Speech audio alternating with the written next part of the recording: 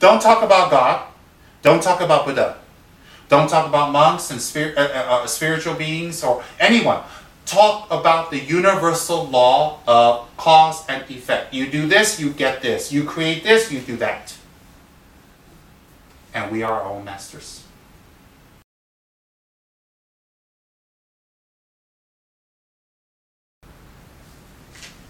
There's two things that I want to touch upon tonight with all of you. And we won't make it too late because we have to meet people tomorrow at noon. I think you're coming too, right?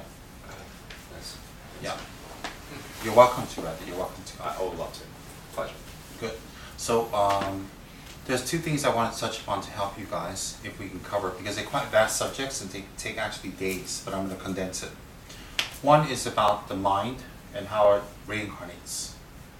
The second is about the qualities of a Buddha form and the reason we make Buddha statues and the reason why we offer incense or water, or we create them, or we make them, or we bow to them, pray to them, or we hold them in such reverence. So I thought these two would be very significant, because then the Lantau Buddha will have huge significance if you understand. And actually I wanted to explain this to you all up there, but there was a slight obstacle. It was called a typhoon. So could not. Now,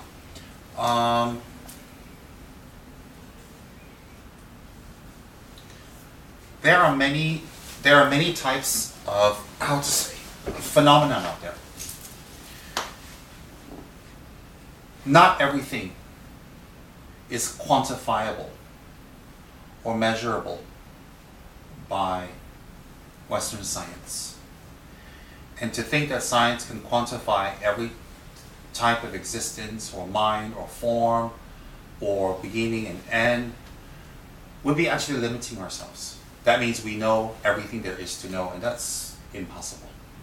So therefore, some of us are educated in proper schools, or whatever that might be, that teach us to say that whatever it is, we have to make it scientifically approached. I don't fully agree with that, although I love science.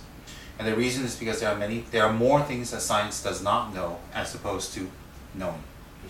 And science can't wipe away thousands of years of Chinese culture, Buddhist culture, spiritual culture. Cannot wipe away.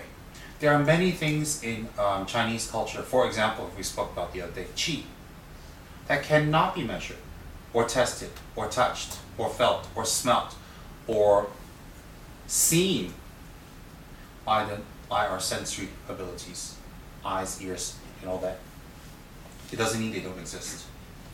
So therefore, like that as an example, there are many other things out there that exist that are not easily to be seen immediately.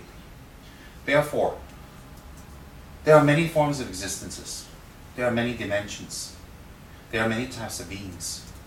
There are many types of modes of existence. There are many ways to take birth. There are many ways to die. There are many planets, universes. There are many other forms of life that Buddha talked about, mentioned thousands of years ago. All right? What's incredible is even in the Buddhist scriptures, Buddha talked about the atom in reference to one of the teachings. And the atom, in Tibetan, we call it tu. Tu is a small, very tiny, microscopic type of being that is always changing and moving, and it combines a lot of those into one to form something more massive and solid and touchable. So even in the Buddhist scriptures, they talk about atoms thousands of years ago, which was not discovered until recently in Western science. My point is not a comparative study of who's better or worse. My point here is, don't look at spiritual practice in the spiritual realm, in the spiritual development according to scientific type of benchmarks, because it always does not work. Now, the Chinese people have been very practical, powerful, rich in so many facets of existence in life, and we can't wipe those out. And part of the Chinese people's psyche, existence, culture, background, living, and what made them Chinese is Buddhism. for thousands of years. And Buddhism entered China before Tibet, before Japan, before Southeast Asia. I mean, China already embraced it. And when China embraced Buddhism, it wasn't just with respect to peasant stock. It isn't just the peasants who are not educated, so a bunch of bald men with big robes came and said, oh, you have to pray and do this and do that. It was among the elite. It was among the scholars. It was among the royal courts. It was among the emperors, the concubines, the empresses. It was among the people who are knowledgeable and very learned that they examined Buddhism and they accepted it and they practiced it and it became part of Chinese culture. So for us to, understand Buddhism, maybe even practice Buddhism, it's a part of our culture. So how does that apply to other people in the world? Well, we can share cultures. The whole world enjoys Chinese food. Why not Dharma? Why not Buddhism? Why not? So my point is that we shouldn't look at Buddhism as separate. Since we're in Hong Kong, since we're among Chinese people here, we shouldn't look at Buddhism as separate from who we are in our identity. It's part of our identity. In fact, when I went to the Lantau Island today and saw the magnificent Buddha, I was very proud. I was very proud because on a spiritual level, it was awesome to me to be in the presence of such a large holy Buddha image. But on a cultural level, wow, this is China. This is the East. Well, in the East, the gateway to the East is Hong Kong. You have the beautiful Lantau Island sitting there, entering into the East. And I thought it's very significant. And I also thought it was very beautiful that Hong Kong, being such a metropolitan, powerful, advanced, modern, can have this powerful spiritual iconography just in the middle of everything, drawing millions, millions of people there. And I felt quite proud that Chinese did not forget their culture, Chinese did not forget their background, where they come from, and their incredible, rich heritage. I mean, rich is an understatement. Really, it's an understatement, because there's nowhere in the world that no one's not heard of China or its influences, and it's growing. So I identify with China, although I'm not Chinese, because I am Asian, and I've been called Chinese my whole life in America. So I identify with it. And why am I saying that? It's because I felt a lot of emotions today going to Lantau Island. I felt quite a lot of them. They're all positive, all positive. One was very proud to see that the people here are proud of their culture, their Buddhist culture. And that colonialism and the colonial past didn't brainwash them into thinking that their culture, their religion, their people, their philosophy, their writing, their music, their food, their identity is inferior. Because a lot of colonialists tended to do that, to make the colonized countries feel inferior to them. Religion, culture, food, clothes, architecture, whatever it was. We're the colonizers, we are better. And you guys are the colonized, so you are inferior, you follow us. And a lot of people, there are some remnants, that pockets here and there where people feel that, oh, if they speak with an English accent, they're better or whatever. I don't believe that. I don't believe that. So what I believe is that we are who we are. We are all equal. And we have the same potential, we have the same capability if we're given the same opportunities. And coming to Hong Kong and seeing the Lantau Buddha, I felt very proud. I felt very proud that a nation, a culture, China, would identify with their past, symbolized by this great Buddha. And when China identifies its past, symbolized by this great Buddha, it's very powerful because it empowers every nation to go back into their heritage, their culture, their background, who they are, and to be proud. And that's the message, to be proud. And I like that very much. On the spiritual side, I was in awe because I know that inside this Buddha statue in Lantau, there's a lot of relics. Relics are hair, nail, bone, clothes, objects that a very sacred, holy person, saint, meditator, master, monk, had used in the past. So if we have a bone or a hair or a nail of this great master in the past, and we keep it, we will enshrine it inside, for example, a statue. When you shrine it inside the statue, the benefits are twofold: the statue and the holy object. So therefore, that's what a relic is. A relic is a piece of a holy being. It could be, for example, a rosary that they had used. So maybe you had one bead, that would be very appropriate to put inside a holy statue. So this statue has many relics from around the world, from many great masters, even the relics of the Buddha himself. So when we go there and we make prayers and we circumambulate, pay homage, offer incense, it's very, very worth our while. Very much so. And I'll explain why in a little while. Now,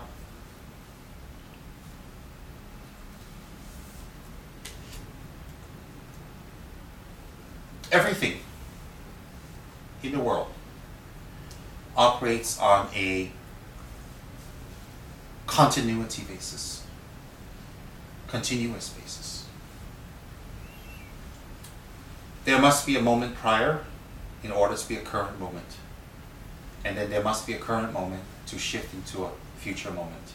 And these moments make up the hours, the days, the weeks, the months, the years, etc., decades, etc., millennium. So, but they're based on the moments are based on instantaneous. Kichik, in Tibetan we say kichik means just like that, the time flows. So it's not like I look at you and then you're here. You were here yesterday to be here today, you'll be here today to be there tomorrow. Without that continuity, you would not exist. The lamp would not exist. The table wouldn't exist. Maybe the table is made of bamboo, I'm told. So it's made of bamboo. Prior to this, it had to be bamboo. Prior to that, it has to be saplings. Prior to that, it has to be a seed or whatever. But you see, it's continuous. It just didn't appear as a bamboo. You didn't just appear as you. Now, having said that, all phenomena, would we agree, come from a continuous basis? That nothing just suddenly appears. Nothing suddenly just exists. It exists from a prior moment, and it will keep existing to the next moment. And even when it dies, it doesn't actually die. There's the next moment and the next moment. So therefore, if we look at ourselves very carefully, we put out everything that we've learned, we put it aside, and we have an open mind, and we think carefully, and we look at ourselves, and we do this meditation. It's to look for ourselves. It's in conjunction with the breath. We look for ourselves. How do we look for ourselves? Who are we? We call ourselves by our various names. Sean, Run, Jay, Race. We call ourselves by the various names. But if we look at ourselves, who is Run? Where is Run? Where does Race exist in her body? Where does Sean exist in your body? So, are you in your finger? No, because you cut that off, you still live. Are you in your feet, in your knees, in your arms, your legs, your chest? Are you even in your head? So, if you ask yourself that question, it's philosophical, also it's metaphysical, and at the same time, it's very, very introspective. Because it goes to something higher, it doesn't stop there. Where are you? Where are you, Run? It's not a trick question, it's an introspective question. I'm wiring in my mind, in my brain, the organ that contains this wiring, that are neurosynapses that sort of are connected. Okay, so you feel that you are your organ, the brain. So the I, it, the existent you, the Run that you feel exists, the Run that likes and doesn't like, thinks and doesn't think, prefers this, doesn't prefer this, is in your brain, in the organ. And all the electrical waves that go through is you. So, we don't need anything else. It is just your brain. I'm not talking about your physicality or your form. I'm talking about you. Well, my existence is a dialectical relationship with reality, so I need to have others in order for me to exist. That's true, but that's not you. I'm not asking you in your relations to others of existence. I'm asking, who are you? I don't think I can exist in vacuum. No, I didn't ask you if you exist in vacuum. I asked you, where do you exist? Okay. Is it solely your brain? The locus. So if I take your brain out and I put it into another body, is that the new Run? Biologically, yes. So, you are just your brain. You're nothing else. Okay, that's all right. We'll get clearer with that. It's not a trick question. It's not to trap you. Don't worry. Sorry, overthink. No, you think. You think because I'll give you the answer in a short while. Sure. Where are you, Sean? In limbo. So you're not your brain. No. If you are in limbo, do you have desires? Do you have desires? Yes. Where do your desires arise from? If your desires arise from limbo, your desires must be in limbo or they don't exist. Because limbo is not here or there. So where do your desires arise from? Who is Sean? Is it your brain? Is it your body? Is it your chest? Is it your arms? Is it your legs? And if you put it all together and say, that's Sean, which part? What is Sean? Because I can cut off your legs and arms and you can still live, right?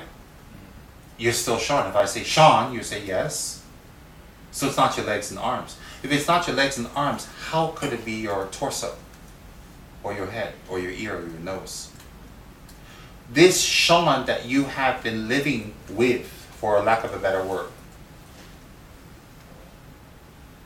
that says, I need to make money, I need to pay my bills, I need to get a girlfriend, I need to maybe have a family, I need to cut my hair, I need to eat, I need to sleep, I'm sick, I'm not well, I'm happy, I like this, I don't like this, this is bitter, this is sour, I prefer sour, I don't prefer bitter, I like sweet, I don't like salty, I like salty.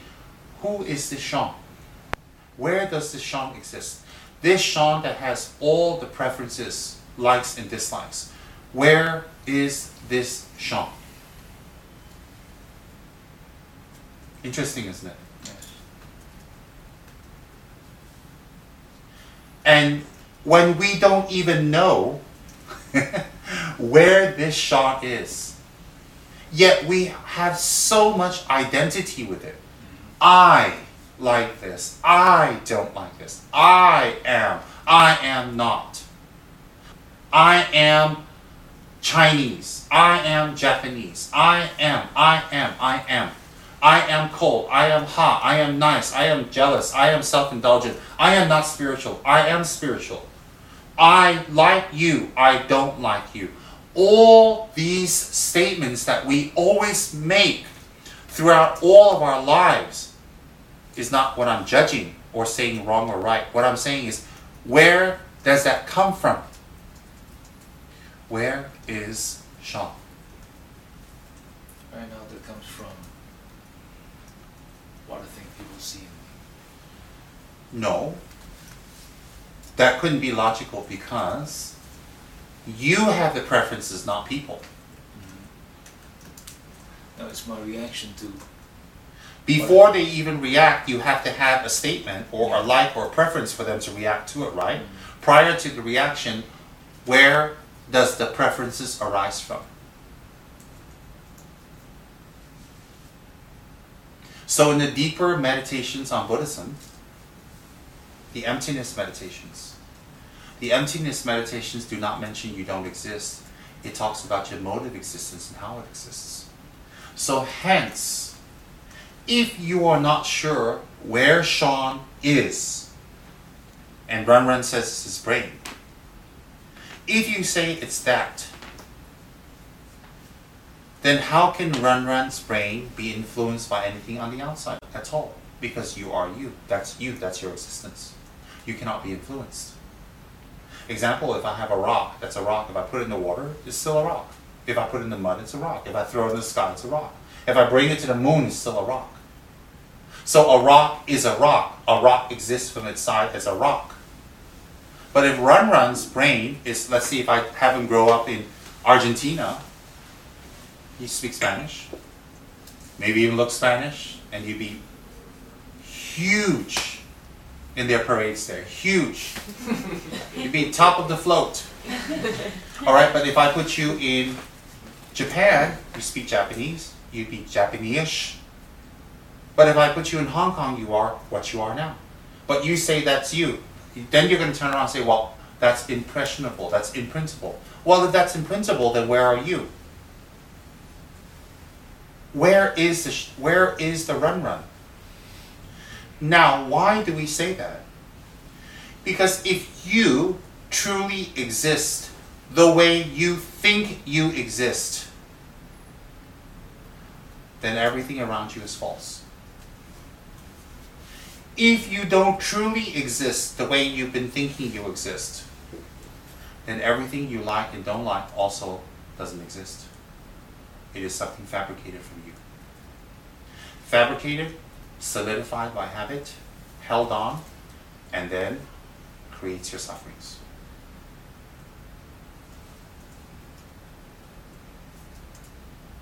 So that means everything we like and don't like, and everything we label ourselves, good, bad, insecure, secure, rich, poor, smart, successful, not successful, is not viable.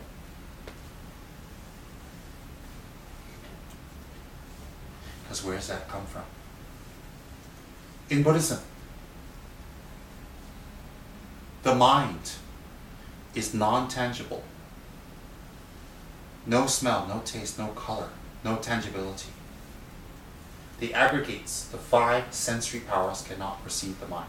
It can perceive the results of the mind, but it cannot receive the mind. And the mind, perceive, not receive, perceive the mind. And the mind is temporarily associated or connected with this body and this brain, but it is not a part of it. And the mind doesn't need the brain, doesn't need the body to exist, to function, to cognize, to perceive, to compute. This body is just something that it uses temporarily. And we can leave this body. People can astral travel. People have psychic abilities. There are people with great psychic abilities. They don't have to be somewhere to use their eyes to see.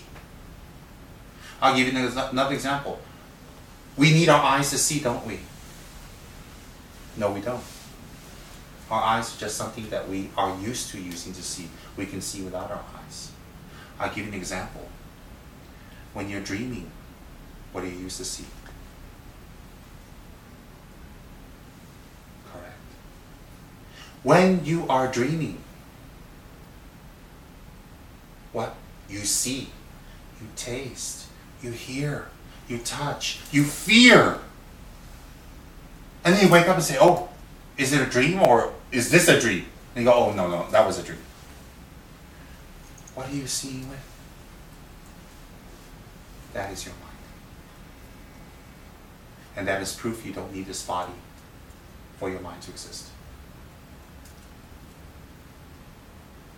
When you dream, you can see, hear, taste, touch, feel without this body. And our dreams sometimes are very, very clear. You know, we're being chased by a monster, we're falling down a building, where, you know, we hit the jackpot, you know, all of it's there. We can see. But your eyes are closed. Your ears are shut down. You're in REM, rapid eye movement, which is your deep sleep. Everything is shut down. There can be somebody next to you banging away, and banging away on the pops, you know, bang, bang, on the cymbal, bang, bang, bang, bang. If you're a deep sleeper like some people, you won't even hear it. Yet you hear what you see in your dreams and what you're dreaming. That proves to you you have a mind that is separate from this body. That's a glimpse of its existence. Now let's go a little further. Everybody understand that? So far. Let's go a little further. Since we have a mind that can exist different than our body, then what's our body have to do with everything? What's with this body? What's going on with this body? Why did we spend our whole life trying to satisfy this body? It's called delusions. It's called delusions. Self-delusion, actually. Now,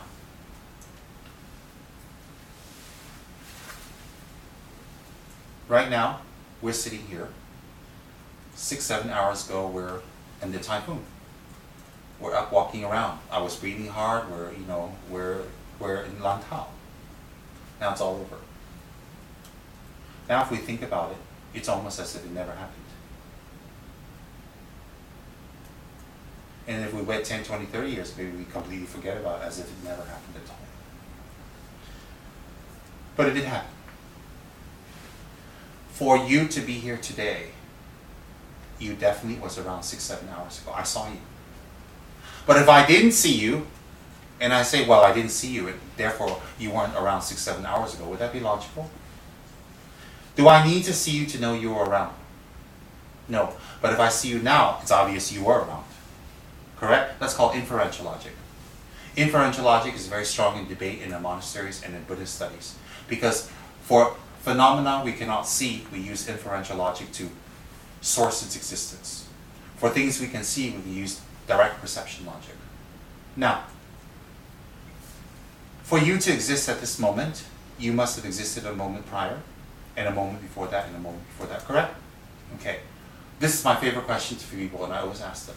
I don't want you to think, I want you to just tell me, because you were there. It happened to you. Last 3 Thursdays ago, what did you have for lunch? Quick, tell me. Okay, what did you have for lunch?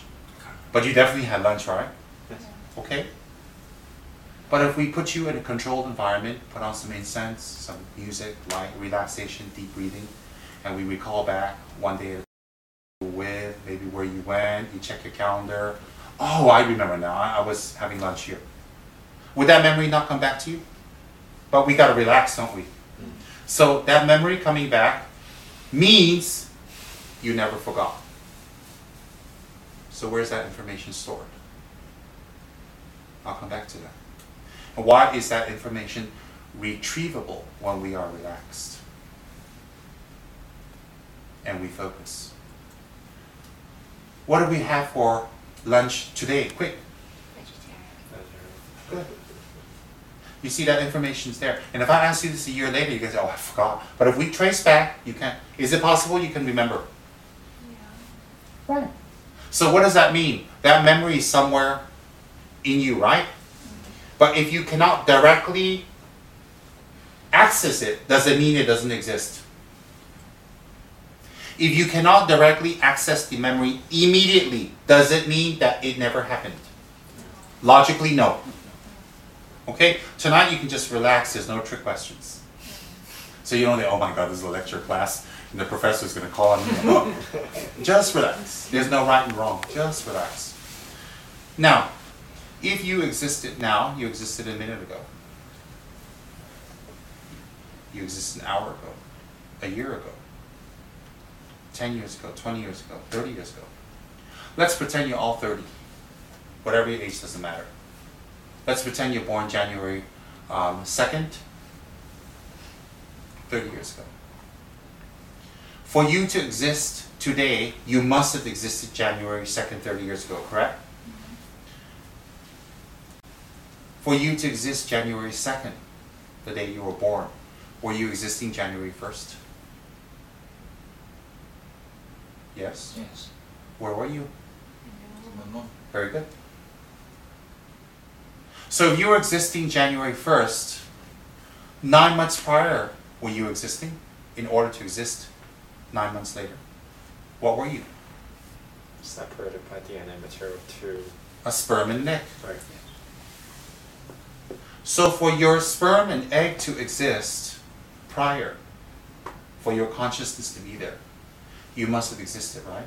So existence of you, right now as you know it, started with the joining of the egg and sperm of your parents. When that egg and sperm joined, you were created, although you were 2 cells. Is that logically correct? Okay, now you become 3 billion, million cells, whatever. How many cells we have in our body? I don't know. In my case, probably trillions. Okay, whatever. 300 billion, trillion cells. Now, but I started out as a 2-cell just like you. That's why life is unfair. And these cells aren't going anywhere. That's the problem. But never mind. So is it true that all of you were 2 cells at one time?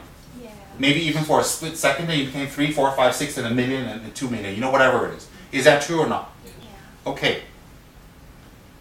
So when you were 2 cells, was that you, Race? Yeah. You existed. Very good. Prior to the two cells, where were you? Waiting for reincarnation. Prior to the two cells, where was Run Run and Sean? Because you can't just start to exist with those two cells. Let's fast forward. If you, me, are our two cells, then the source of our two cells, of course, is our precious mother and father. And we must be exactly like them. Have you ever heard of Dolly? Okay. When you clone someone, they're exactly the same. So you must like, think, talk, act, get married, exactly like your parents. Some of us don't want to get married, or our parents have been married 4 times. So why is it we are so different than our parents if we came from them? Is it true that there are extremely intelligent children that come out of parents that are just normal intelligent? And vice versa. Are there cases where children come out mentally handicapped, but their parents are geniuses and doctors? Yeah. What happened? So if you are your brain, your blood, your cell, your sinews, your joints, your nerves, your muscle, if that is you, then you must be exactly the same as the source. Are you the same as your parents? No. And what kind of clone are you, Dolly? You have to be exactly like that. You can't be so different and so diverse. It's impossible. In fact, many kids do not resemble their parents physically and mentally at all. Saintly parents can produce really massive criminals, serial killers. You understand? And vice versa. There's a point. If your existence and who you are and your identity, your it, your I, we can subjectively say it doesn't come from your parents. Then where did you come from? And you must have existed prior to the joining of the sperm and the egg. If you existed at the time that your sperm and egg joined, and that's you right at that moment, there must be a prior moment, and a moment before that, and a moment, and a year before that, and 10 years, and 100 years, and 200 years before that. Or else that can't lead to that, which leads to this.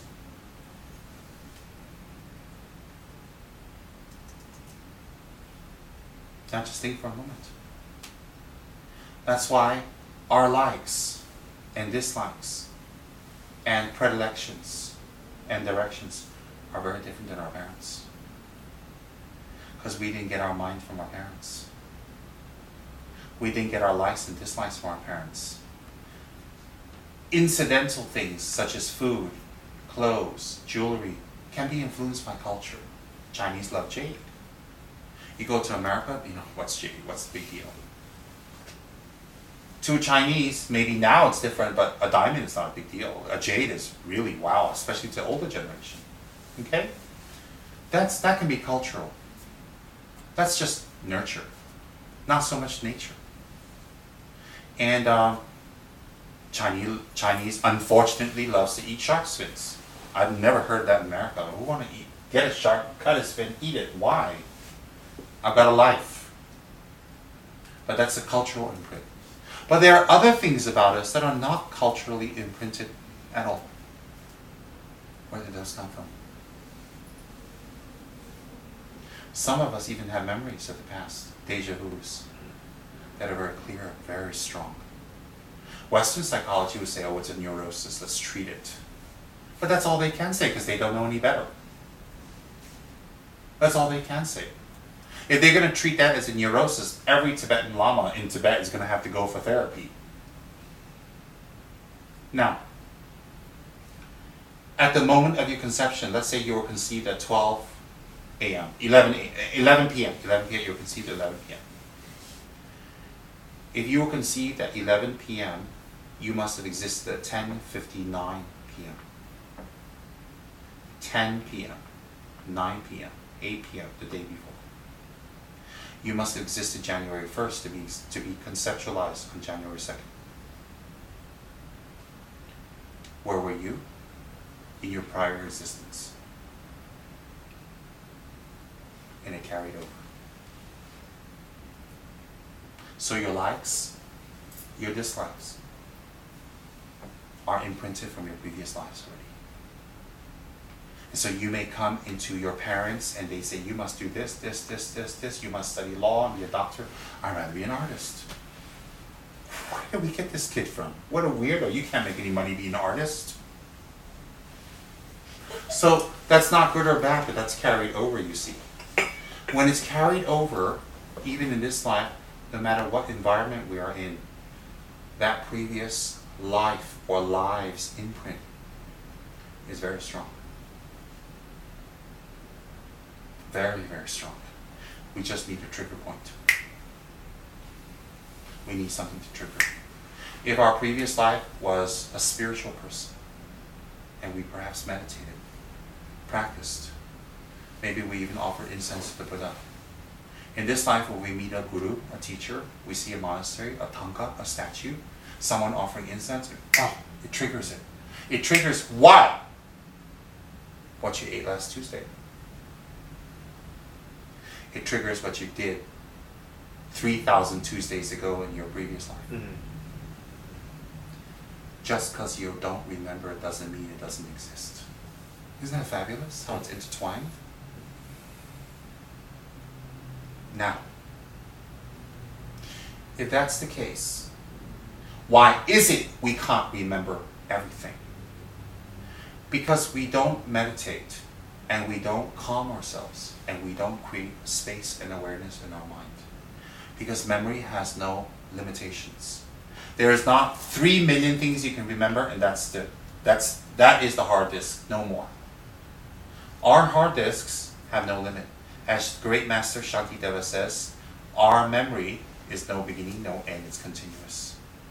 Meaning there's no limit, there's no limitation. And the minute we understand that and understand what I just told you, it becomes very liberating. Then the limitations we put on ourselves are gone. Now, to make things simple and easy, to bring down a 2,500-year-old deep philosophical talk by the Buddha to a few minutes to today's people, we have two types of minds. We have the gross mind, and we have the subtle mind. Gross is just as it's meant, G-R-O-S-S. It's very, very obvious, very clear to see, very easy to identify. Then we have the subtle mind.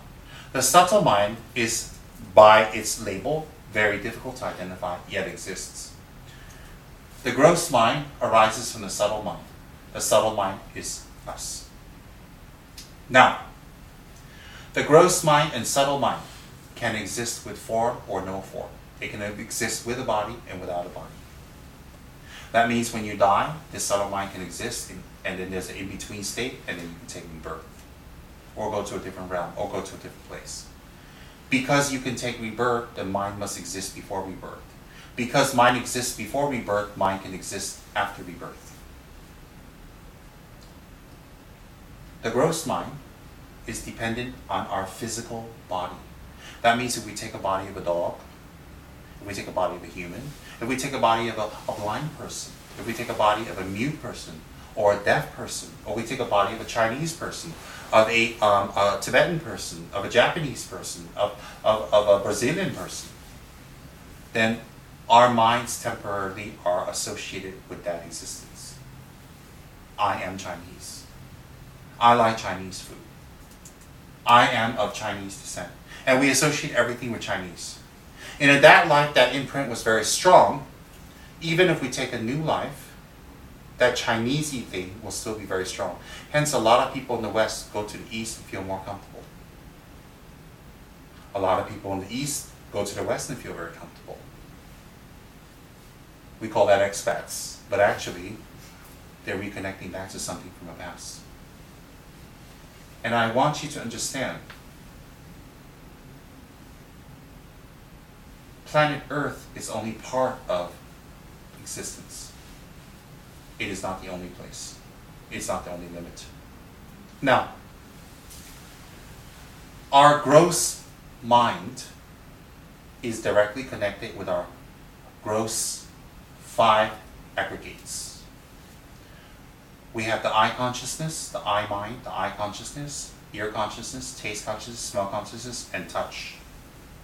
So we use that as an avenue to give information to the subtle mind.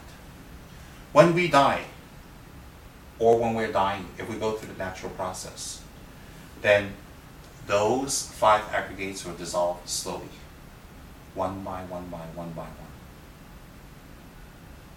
When those aggregates dissolve, you will see a clear light. Some people say, oh, it's a light at the end of the tunnel. Some people say, oh, I see God.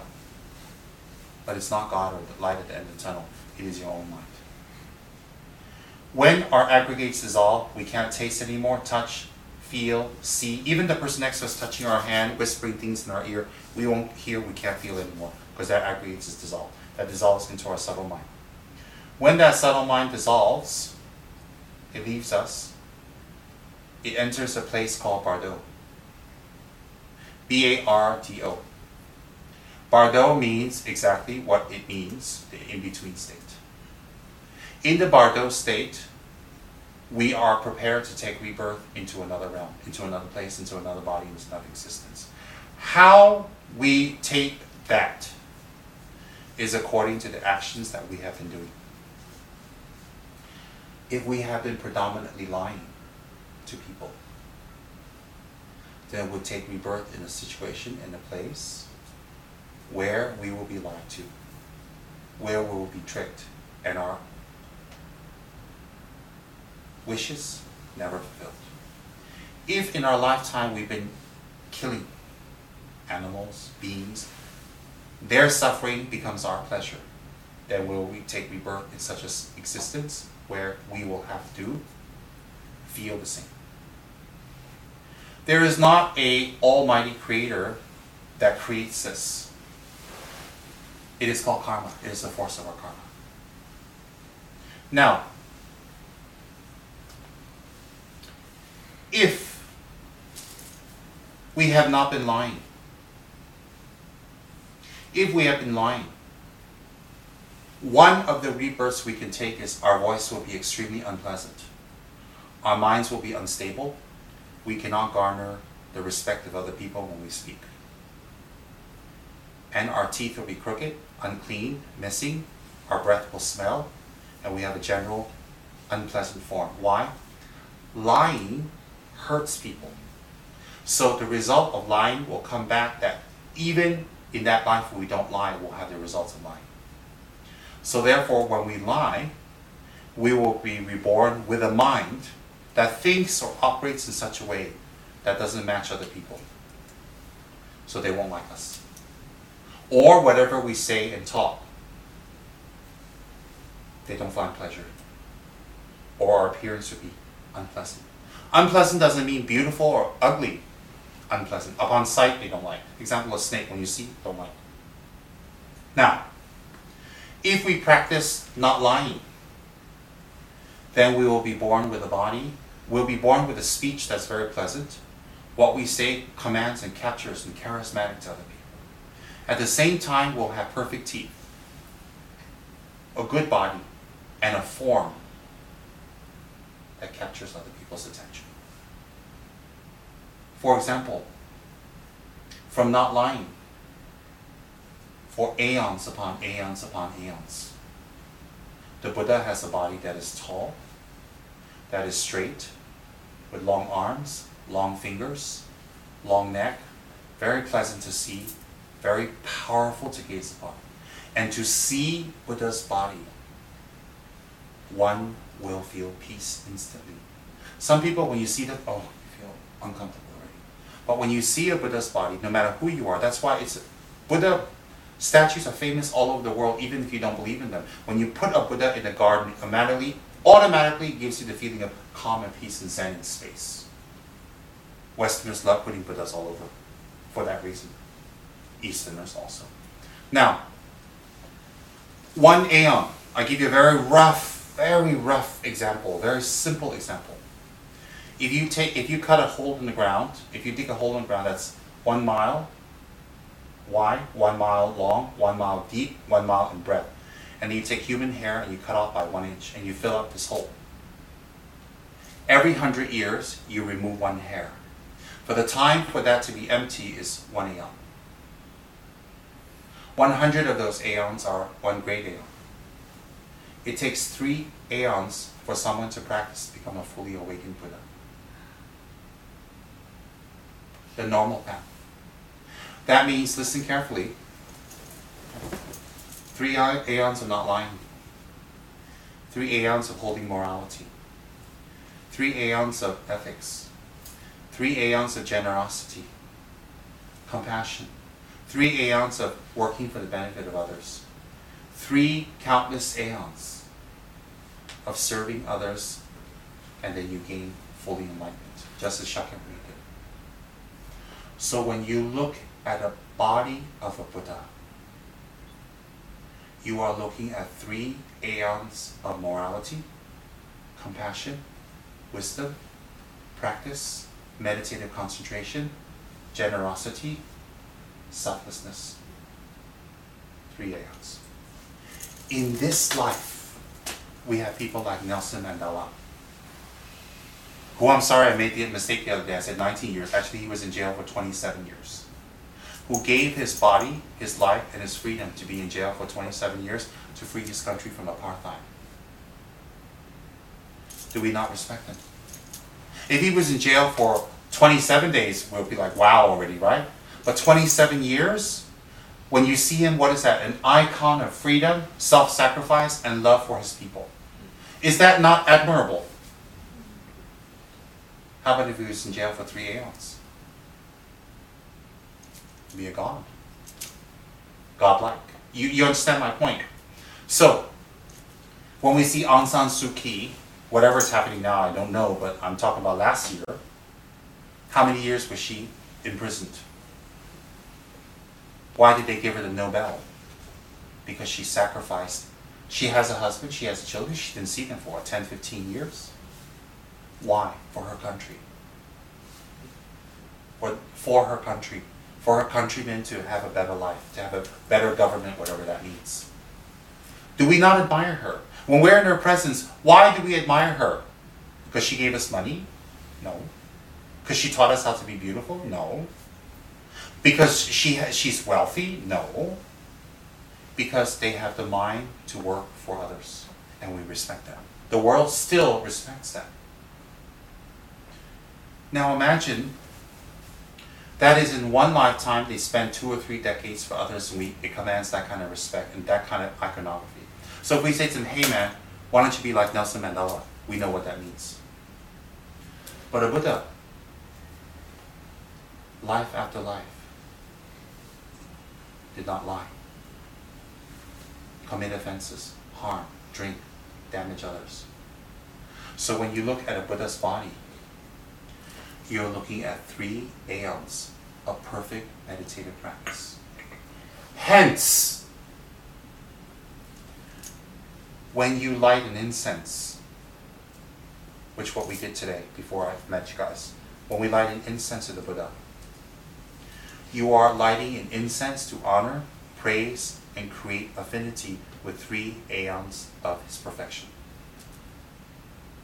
So when you bow down to the Buddha, you are bowing down to 3 aeons of perfection.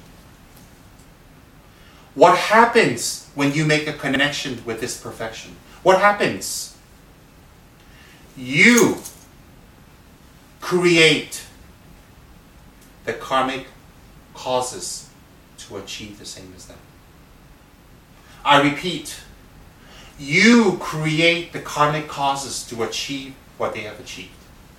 So if you bow down to them, if you offer incense, if you offer milk, water, light, flowers to the perfect Buddha, whatever your offerings represent, your offerings are 3 aeons of their perfection. When you offer to 3 aeons of their perfection, you know what happens? You are creating the causes to achieve what they have achieved. When you recite their mantra, Om Muni Muni, Maha Muni, Shakya Muni e Soha. Om Muni Muni, Maha Muni, Shakya Muni e Soha. Om Muni Muni, Maha Muni, Shakya Muni e Soha. Om Muni Muni, Maha Muni, Shakya Muni e Soha. Om Muni Muni, Maha Muni, Shakya Muni e Soha. Om Muni Muni, Maha Muni, Shakya Muni e Soha. Om Muni Muni, Maha Muni, Shakya Muni e Soha.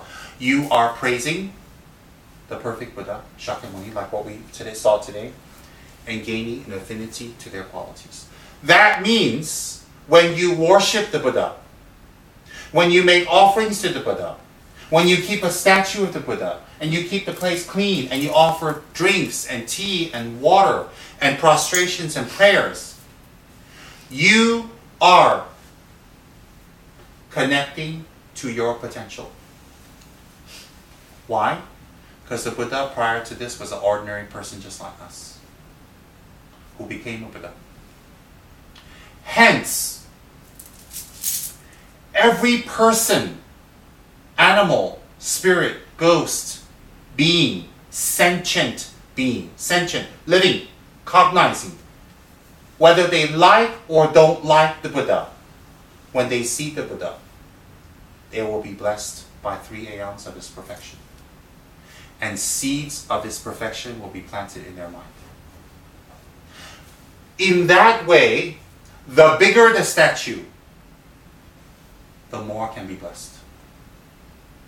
Hence, in the Buddhist tradition, we build Buddha statues as big and as large and as high as possible. Hence, in ancient China, it was very, very virtuous, as in all of the Buddhist world, to sponsor Buddha statues, to create thousands and thousands and thousands of Buddha statues to give away.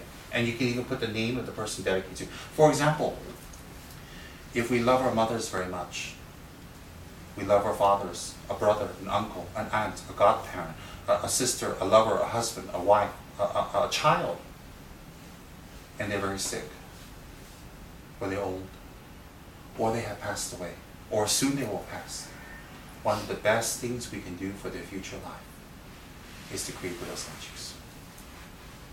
Why? Everything we give them in this life can only help them in this life, nothing more.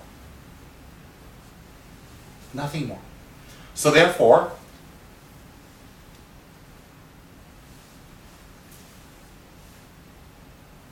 if we have a Buddha statue and is made correctly, blessed and consecrated, we are holding a being that has 3 aeons of accomplishments. Now, for example, the Buddha not lying, speaking pleasantly to others, speaking only wisdom, using his speech, her speech, only to benefit others, created a few results. One is the Buddha's body is very tall, very long, very pleasant to see. 2, the presence of a Buddha or an image creates peace, calm. Along with that, from not lying, Buddha has 60 qualities of speech. And his tongue is extremely long. Whether you're far or near, the voice will be the same. Whatever language you speak, whatever level of your intellect, when he speaks, it will fit your mentality perfectly. Why? 3 aeons of benefiting others through speech will create that type of speech for others. Do you notice when some people stand up and talk, we all go, oh wow. When some people talk, we go, oh, don't bother. That is the result of lying or not lying. The Buddha's body, he doesn't kill, he doesn't ask others to be killed, and he doesn't implement or instigate killing or rejoice in any way. From not killing, his body, it's extremely pleasant to look upon.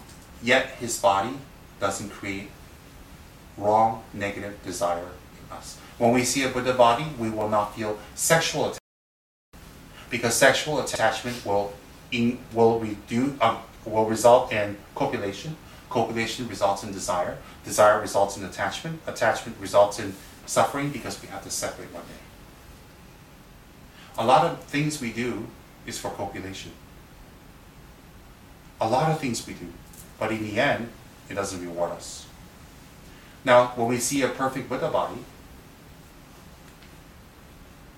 doesn't create that kind of desire in our minds. On top of that, the Buddha's eyes is very long. The Buddha's nose is straight. His neck is perfect. His ears is very long from listening to Dharma for many years. Aeons. Now, if we prostrate to a Buddha, the negative actions we have done with our body becomes purified because of the object. If we prostrate to a Buddha, we create the karma that our body will become a Buddha body one day. Solid, powerful, charismatic, and beneficial. If we offer incense to a Buddha, and we celebrate or offer this kind of offering to the Buddha, we will create the karma that we may be able to hold morality and ethics in the future. If we offer wealth to the Buddha, that's why people put gold leaf. When we offer wealth to the Buddha, we gain back wealth in the future. Not specifically materialistic wealth, wealth that brings happiness. Wealth itself doesn't necessarily bring happiness. If we offer water to the Buddha in our future lives and this life, we will always gain sustenance. We will always gain what we need to survive and not die. My point, when you see a Buddha image, it has that kind of benefit. Especially for people who are very old, for people who are dying, for people who are very sick. If we create Buddha images for them, it benefits them tremendously. Tremendously. Hence, in ancient China, Tibet, Thailand, Japan, Mongolia, Eastern Russia, Laos, all these Eastern countries, you see huge Buddha statues all over, Buddha everywhere, because they understand that. They know the benefits. In Buddhism, one of the best ways to benefit your parents is to become a monk or a nun. Do you know what happens when you do that and dedicate the merits? Your parents, no matter how they live their life, will not go to the 3 lower realms for 7 generations. That's how powerful it is. So people say, but it's not possible for me to do that, and also they wouldn't agree. Of course they wouldn't agree, and sometimes it's not possible. My point, that's why this tradition of Thailand of becoming a monk for 7 days or a month, once a year, every year. Even the king of Thailand does that for his monk. Because you generate the merits to benefit others. Okay, there's a basis for all this. Why do you think the great monks of Hong Kong built a statue so large? A lot of people say, that could have gone for hospitals and all that. Yes, it could have. But there's a deeper healing that happens when you create Buddha images. There's a deeper benefit. There's deeper blessing that happens when you create that. So therefore, it is very important that we have a Buddha image. And some other people might say, hey, you're idolaters. You pray to the statue. Oh yes. But I would like to respectfully counter that by saying we don't pray to a statue. We pray to the representation of what it's telling us. We have the potential to become a Buddha. That's the whole purpose of Buddhism. And the Buddha showed us that it is possible. So when we pray to a Buddha, we are also opening that potential inside of us. So when we prostrate to a Buddha, we create the causes of getting a perfect body. In this life, we create the causes of purifying our body from sickness and extending our lives. If we recite the mantra of a Buddha, we create the causes to have powerful speech. When we recite the mantra of a Buddha, we also create the power to purify the speech that we have done in the past that was harmful. There are many, many benefits. Okay? So therefore, today when we went up to see the Lantau Buddha, it has this kind of benefit. That's why we go on pilgrimages to see these holy places. And we create these kind of images. Now, I've given you a condensed explanation of the mind and of Buddha images. Questions? If the Buddha image really like bless people, then why is there so many problems in like Tibet and why? What's the correlation? No, why are they not blessing the monks who are being bullied out of their country? What is a blessing? A blessing is to have a country? No, aren't you supposed to be able to live in peace? But that's your perception of a blessing. That's not a blessing. A monk, a real monk, has no country, has no identity, has no lineage, has no parents. A real monk wouldn't be bothered what country they live in. A real monk wouldn't be affected by their background, their lineage, their family. That's your perception of a blessing. That's not a blessing. A blessing is when the difficulties come, you can still turn around to something positive. That's a blessing. A blessing is not to live in your country peacefully. Not at all. A blessing is if you live in a non-peaceful country, you're at peace and bring benefit to others. That's a blessing. But it's really sad to see in the news, monks setting themselves on fire. But you have to And, understand something. Mm. Just because you're a monk doesn't mean you're practicing. Just because you're a Buddhist doesn't mean you're a good Buddhist. Just because you're a Christian doesn't mean you're a good Christian. Doesn't mean that. Just out of millions of Buddhist monks, if you have a few doing that, it doesn't represent all of them. I certainly wouldn't go and light myself on fire. So you don't look at that and say, why are they not blessed? Maybe they're not practicing correctly. Maybe they are. I can't judge them. But blessings is not that. Blessings is changing and transforming our minds to put up with the difficulties we have created and to create peace and betterment from that. That is a blessing. For example, for some people, when they pray, they will go bankrupt. For some people, when they pray, they will gain money. Why? Because for one, it's a blessing, for one, it's not.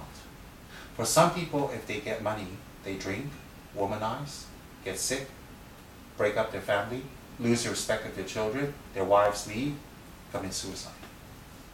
For some people not to get the money, although they're very unhappy, very sad, they have to work hard, their families stay together. Their children respect them. They learn how to work hard. They learn how to respect others. They learn how to behave because they have to please their bosses. That could be a blessing. A blessing is not the way you perceive it, that it's just this way and nothing else. And Tibet and its monks and having problems has nothing to do with the Buddha blessing. It has everything to do with individual karma. I may be a monk now, but prior to this I have karma also. I've done actions also. My previous life I was something else. So the hundreds and hundreds and hundreds of lifetimes I have will not be cancelled out by this one single lifetime. Those actions will still return. You understand? But if we persist, definitely the blessings will be there. Definitely. Okay? Makes a little more sense? Yeah. And then the other question about Give me a juice. having our past life. So when our population keep increasing, That's such an easy one. how, That's what I told you in the beginning. Earth is just one speck in existence. oh, Just a speck. I'll give you an example. During a flood, does a small lake become very big? Where does the water come from? From the ocean. From the sky. But the water is still the water. So my point is, you don't look at human population as just planet Earth. There are billions of other existences that people can, beings, let's not say people can say we birth here and increase. And here increasing is not necessarily good. You understand my point? yeah. Not necessarily good. So when you look at human population, you're looking at one speck in existence. Samsara consists of 6 realms. Earth is just one speck within samsara.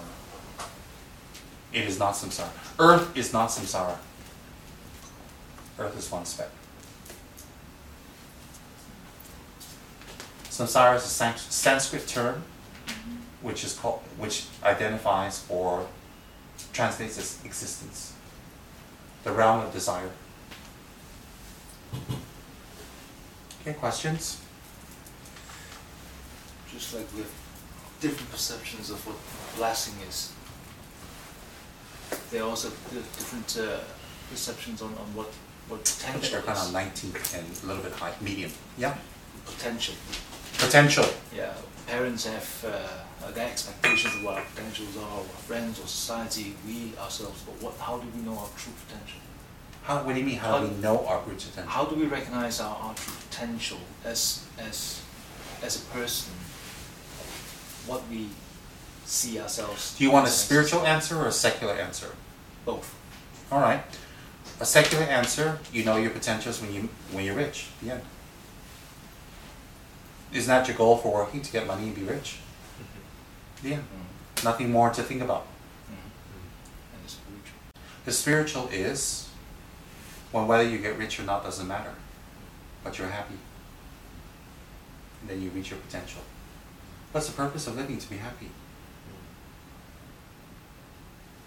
It depends on if you want to think on a secular level, which is very low, or a spiritual level, which is the ultimate. It's different. Which one will be our truth will depend on our intelligence, and will depend on our being true to ourselves. Because some people don't want to accept the higher truth because they prefer not to know so they can self-indulge. So it's different. Understand that? Questions? You have me all to yourself. My turn, right? It's nobody's turn. You have a question, you have a question. Come on, guys. Go.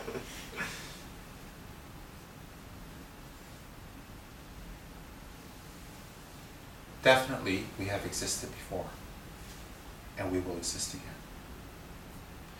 Because let's fast forward. If prior to the sperm and egg of your conception at 11 p.m. you were existent, 10:59 p.m. you were existent, then if you were to die, let's say at 1 p.m., whatever years later, at 1:01 you would have to exist also, because you continue without this body. It's not just backwards, it's also forward. And if you can exist without this body, what rules and regulations and stipulations and necessities do you need for your journey?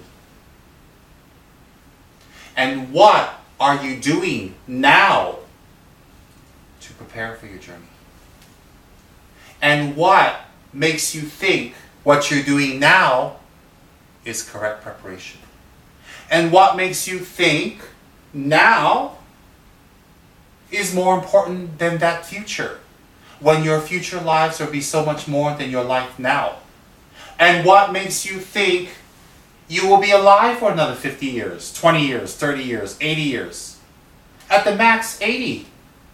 How much of that 80 years, if you live that long, and with quality and stability and health, have you eaten into it? So if you were to live at 80 and you're 30, you have 50 years left. The 50 years you have left, don't think your body is all fabulous and wonderful and you can still hop and jump and run and do somersaults until you're 80. How much of the good years you have left have you eaten into? Probably around till 50. You can take all the bird nests you want. When age hits, that's it.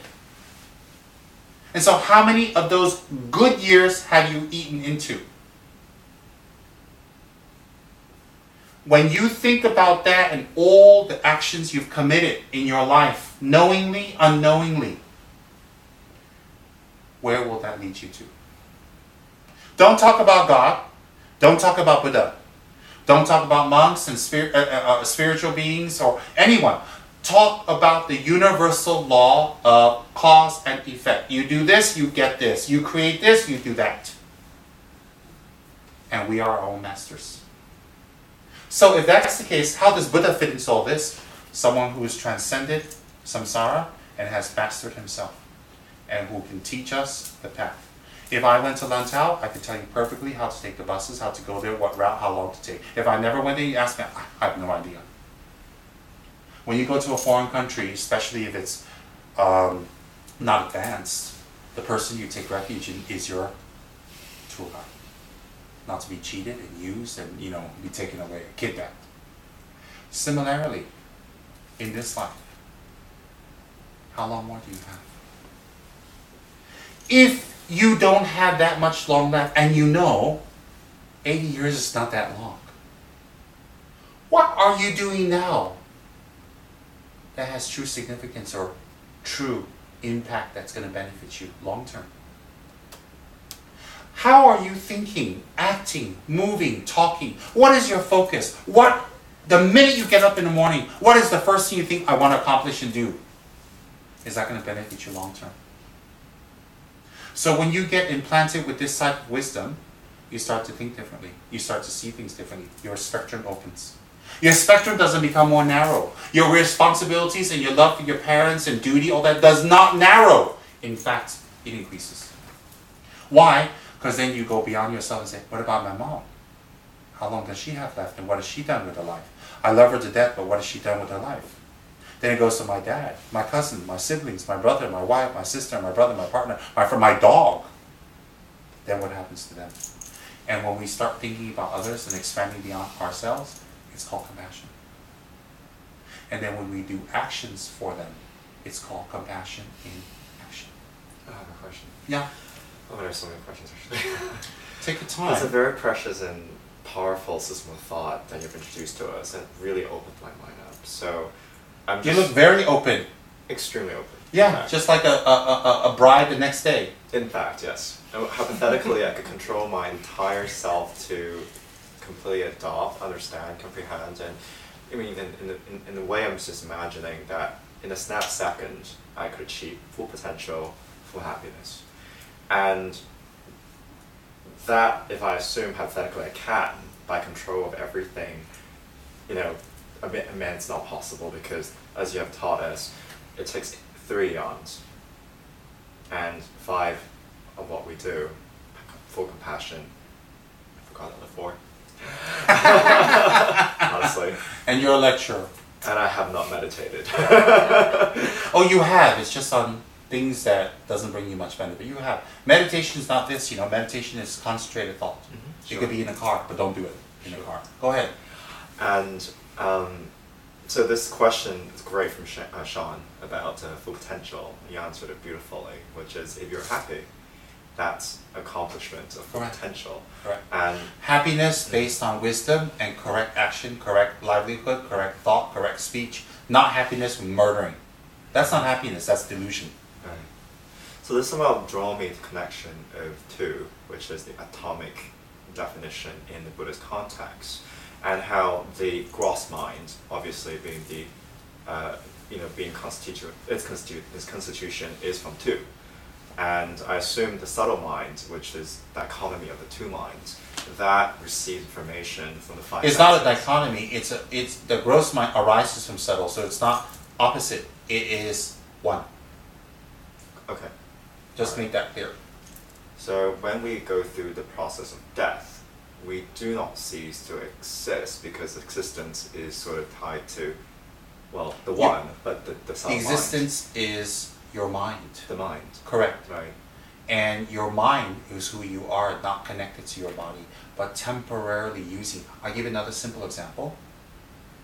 How good the hotel is how much we can do. We can be the most qualified person, the fastest person, the most technologically advanced. There's no internet, it's as for villagers.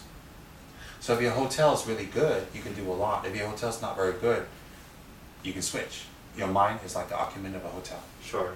So just sort of, I wanted to get a little more articulate on that specific point, which is the moment in which the mind chooses in its next life and you mentioned through the act and the actions of our past, whether it was eons ago, or is it today, or the past 60 years of our finite physical self, in which we choose to act, right?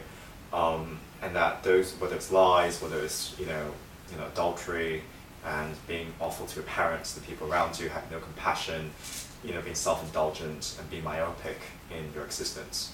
And I think a lot of people, who are not trained in Buddhism, have a very myopic perspective about life, which is that we focus. Mandela isn't Buddhist. He isn't very myopic. True, of course. So what I'm trying to do is I'm not trying to embarrass you. I'm trying to tell you the thought in Buddhism is labeled Buddhism, but that thought is universal and correct.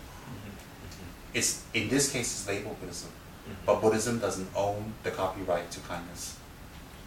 I think it's fascinating because you. Go ahead. Yeah, it made it so beautiful because, I was a bit speechless actually. You were actually eating up.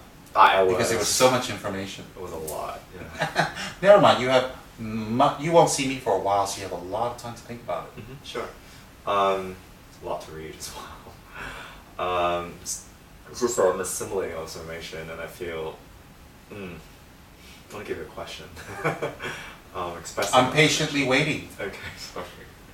So the question is, the technical questions are, so I want you to articulate again, how did I transition from the process of death through the subtle mind leaving the body, going to another form, through Bardo, and through Bardo, how does that sort of process, can you define a bit more? And then how that goes into the next life, as in. Oh no, it's not next life, it's next life. But it's a continuum. Correct. So it's the next, not life, but life. Correct. So the body we're talking about, we're not talking about the mind. Right. The two is obviously. Oh, I see. Next life meaning that if it's continuous, it's not going to be a next life, it's a life. Well, we're talking about the physical constituents ending and the new constituents. The two versus the. I understand. Right. So it's a bit difficult for me to grasp my mind around it, obviously. You will grasp it. You know why? It's the first time you've heard it, and you articulate it pretty well. You'll grasp it. Okay. I didn't say you'll accept it. I said you'll grasp it. No, in fact. No. I'm saying that in a respectful way, telling you I'm not stuffing it down your throat. I'm sharing, and you take your time to think about it. But I want to share with you that respectfully, I actually find it such a beautiful system of thought. I find that any person can sort of benefit from that system of thought. If you can realize that system of thought, sure, your life will be different. The way you look at others, the way your patience will grow. Your compassion will grow naturally. Your wish to work for others will grow naturally. Your happiness will grow. Your method of benefiting people you love very much will be exponential. It is not a matter of just feeding them and taking care of them and pleasing them on a very superficial level. It will grow exponentially because you will do things for them for their future lives. Just like parents do for us when we're young, we don't know till we grow up. That's the other question I had actually about parents. Who are they to us then? Who are they to you? They are the ones that gave you your body so you can practice to become a Buddha. Okay. So you owe them your spiritual practice. The spiritual practice. The spiritual practice. So they give us my body. Yes. Okay. Yes. Now, Shakyamuni lived for 81 years exactly. At the time of 81 years, when he finished, he manifested parinirvana or death. He turned 3 wheels of Dharma. They're called yanas. Y-A-N-A-S, yanas. You have the Hinayana, the Mahayana, and the Vajrayana. Hinayana teachings are pervasive in Southeast Asia. Mahayana is pervasive in China, Mongolia, Tibet, Nepal, Japan, Korea. Tantrayana or Vajrayana, the Adamatin path, was available and is available and predominant in Northern Asia, such as North China, Tibet, Mongolia, Nepal, India. Now, in school, in my school in America, when you score very high, they put you in a gifted and talented class. They put me in that. Because when kids were in 6th grade, well, when we were in 6th grade, some of us grasped things very fast. So they put us in classes that taught us 7th, 8th, 9th, and 10th grade simultaneously, and we passed. So it's called the talented and gifted class. So those talented and gifted kids, if you put them in an ordinary class, they would just die because they're so bored. And they learn so fast, they know so much, unlike normal kids. Okay? Similarly, among Buddha's hundreds and thousands of disciples, you have the gifted and talented who can speed up the spiritual practice. They can absorb, learn, apply, get results, and then go step 2, step 3, step 4. For those, he taught the Mahayana. Then among the Mahayana path, for those exceptionally gifted, very meritorious, and very hardworking, he taught the Tantrayana path. The Tantrayana path, depending on what path you engage in and how hard you work, can bring you enlightenment within 1, 7, or 16 lifetimes, which is a shortcut. It's a long time. It's a short time compared to 3 eons. Now there's a catch. The first, third, fourth, and last Buddhas will teach Tantrayana. The other 996 Buddhas that will appear will never teach Tantrayana because the people don't have that predisposition. So Shakyamuni, which is what the age we live in Shakyamuni, his teachings he himself has predicted will live for 5,000 years. During the 4,500th year to the 5,000th year, it will degenerate and become nothing. He has predicted. Why? The merit and the times that people cannot support it. Now, Buddha Shakyamuni taught the Hinayana paths, the Mahayana paths, and the Vajrayana paths. So within the Vajrayana path, you can bypass Hinayana to achieve enlightenment much quicker. Now, why did he teach those 3 different paths for 3 different levels of people? There are those who take it slow, there are those who like it faster, and there are those who have the incredible merit and intelligence to do things and accomplish things much faster. So he taught the highest path. The next Buddha to come that will appear in our fortunate place will be Maitreya. He will not teach Tantrayana. He will teach only Hinayana teachings. So we are considered extremely fortunate during this aeon because there are 3 yanas, 3 vehicles. Yanas is vehicles. So therefore, Tantrayana is one of the quickest and most powerful paths to enlightenment. But you have to get the foundations and preliminary practices stabilized first. You don't just jump into it. It can take you 15, 20, 16, 17, 30, 40 years to prepare. Some people 2 years, 3 years. How hard you work. That's one. Second,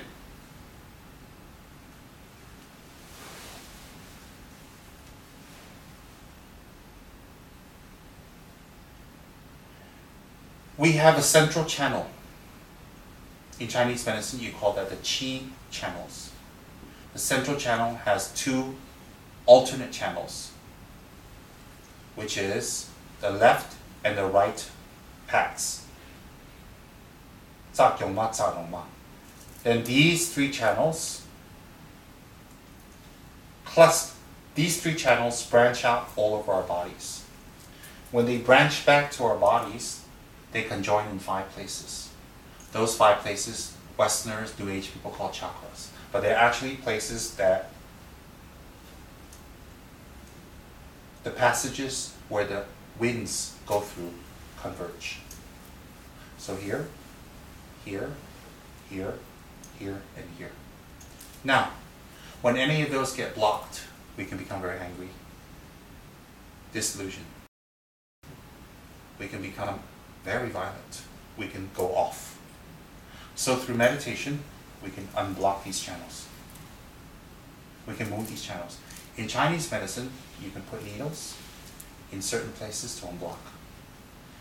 Chinese don't so much focus on the mind in their healing, they focus on the body, which is fabulous.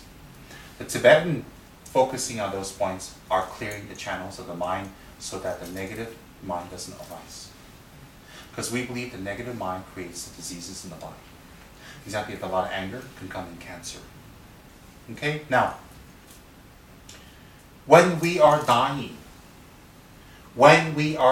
in a normal death, I'm not talking about an accidental, like you fall off the cliff, bless people, I don't mean in a bad way, or you get hit by a bus, or you really just collapse and hit your head on the stairs and you just instantly die. I'm talking about a normal, non-accidental, sudden death.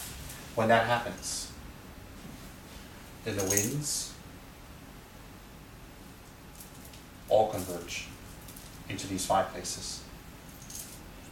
When the winds converge to these 5 places, one by one, the elements in your body, the primordial elements, earth, air, wind, and fire, will dissolve. When fire element dissolves, you feel cold. So you hear a lot of people who are dying say, "Oh, give me a blanket, it's so cold." When the wind element dissolves, you will lose your hearing. When the earth element dissolves, you feel a shaking. You start to lose consciousness. You will not be able to hear people around you. When the earth, air, water, when the water element dissolves, you feel extremely thirsty. Your eye will start going off. So what happens is, step by step, you lose your feeling, your sight, your hearing, your taste, and your touch. This will happen. When this happens, the winds dissolve into the 5 points. The 5 points, the winds dissolve into the 3 channels. The 3-channel wind, the winds dissolve into the last channel. The last channel starts from here, from the secret organ, up to our crown. Then the mind abides here. If we have been praying to our Buddha, for example, if our Buddha has been Tsongkhapa or whatever your Guru has been assigned to you, at that moment, you'll be conscious. Outwardly, there will be no heartbeat. Outwardly, there will be no pulse. And your body will be not moving. No rigor mortis yet, but you're still there. And when you're there, if you have been meditating, you will be able to hear everyone around you, see everyone around you, and know what's going on without using your eyes, ears, nose, or body. How is that possible? Just like in your dream. For how long? Depends on you. Some 49 days, some 7 days, some 1 minute, some with a lot of fear instantly. Depends on you and the control you gain over your body. And your mind. There are some very advanced ladies in Tibet, lady practitioners, who after they die, they can sit firm for 30 days. No decomposition. And will they feel if they are being cremated? Of course not. Why would they be in their body? Why would anybody cremate them when they're still inside? That would be murder. Like, she might be lying down and you don't know. Oh, no, my ignorant little friend. There are many advanced people around who can see whether she's still there or not. They're not all raised wrong going, "Oh, is it there or not? Let's burn her. Oops, too late." No, la. There are many ways to observe. I'm telling you a shortcut how this happens. Don't start going off the sidetrack into something very minor. Of course there are people who can say, "Oh, they're still inside," or "They're gone." Of course there are. Question, but Yeah. is dream in a very modern sort of like understanding, obviously chemical. Modern doesn't make it better. Of course, excuse me, qualify that. Great, thank you. but the chemicals that allows for the manifestation, what you said, which is dream, which is some sort of still. I mean, in my mind actually still is dependent on. My first answering to semantics and the neural organs. That's the cognitive functions may have died away, but the dream can still exist because, in my way of thinking, it's still dependent on the chemistries of the brain. So in some way, I'm experiencing a dream in a lucid way, whether it's a projection of my a long memory or a short memory, whatever, and then I identify with that image that I'm in. The movie actually, I don't know if you actually watched it, Inception. So No, I didn't. Okay, so it sort of goes through this sort of. But that's just a movie. Sure, but it's So sort of let's there's a not paradigm. even use that as a reference point. Of It's course. just a silly Hollywood movie to make money, which No. you didn't invest in too bad. It made a lot. And then But if you extract sort of the paradigm out of that movie, which is just one single thing, which is you can extract the paradigm, but As not from a reference. movie. okay, fine. You know why? From Freud. Can we do it from No, Freud? it's just a movie. Okay, so just a very simple description, characteristic of projection identification, that there exists somehow within this chemistry of the brain. So Okay. when the person dies, the chemistry sort of slowly dies down. The Not necessarily. but electromagnetic sort of measurements of our brains sort of cease. So there may be possible for us to. It could be that, but what happens if it's not? That's what I'm saying. No. It could be that, Mhm. but what happens if it's not? What happens if it's not? Then the Buddha's wrong. Okay, sure. Then the Buddha's wrong, and the thousands and millions of Buddhist monks in the past who have achieved higher levels of realization and clairvoyance are wrong. Is that inferential logic then? It's not inferential logic, it's direct perception because you can see these accomplished masters. In our monasteries, which you have not visited and you are ignorant of, Of course. in our monasteries, ignorant is a good word, meaning you don't know. Sure. We have witnessed monks in the heat die and stay in meditation for 30 days with no moving, nothing. Incredible. And guess what? The last monk that exhibited that, which is a few years ago, they got the permission of the authorities and the police, the doctors, scientists came, and they hooked up everything to this dead body. And they were amazed why it's not decomposing. Very famous. And then when the monk finally decided to leave his body, he gave this sign, which is common. A drop of blood will come from here, a drop of blood will come from here, and his body will do this. Then you make me meet it. Okay, sure. This is scientifically proven.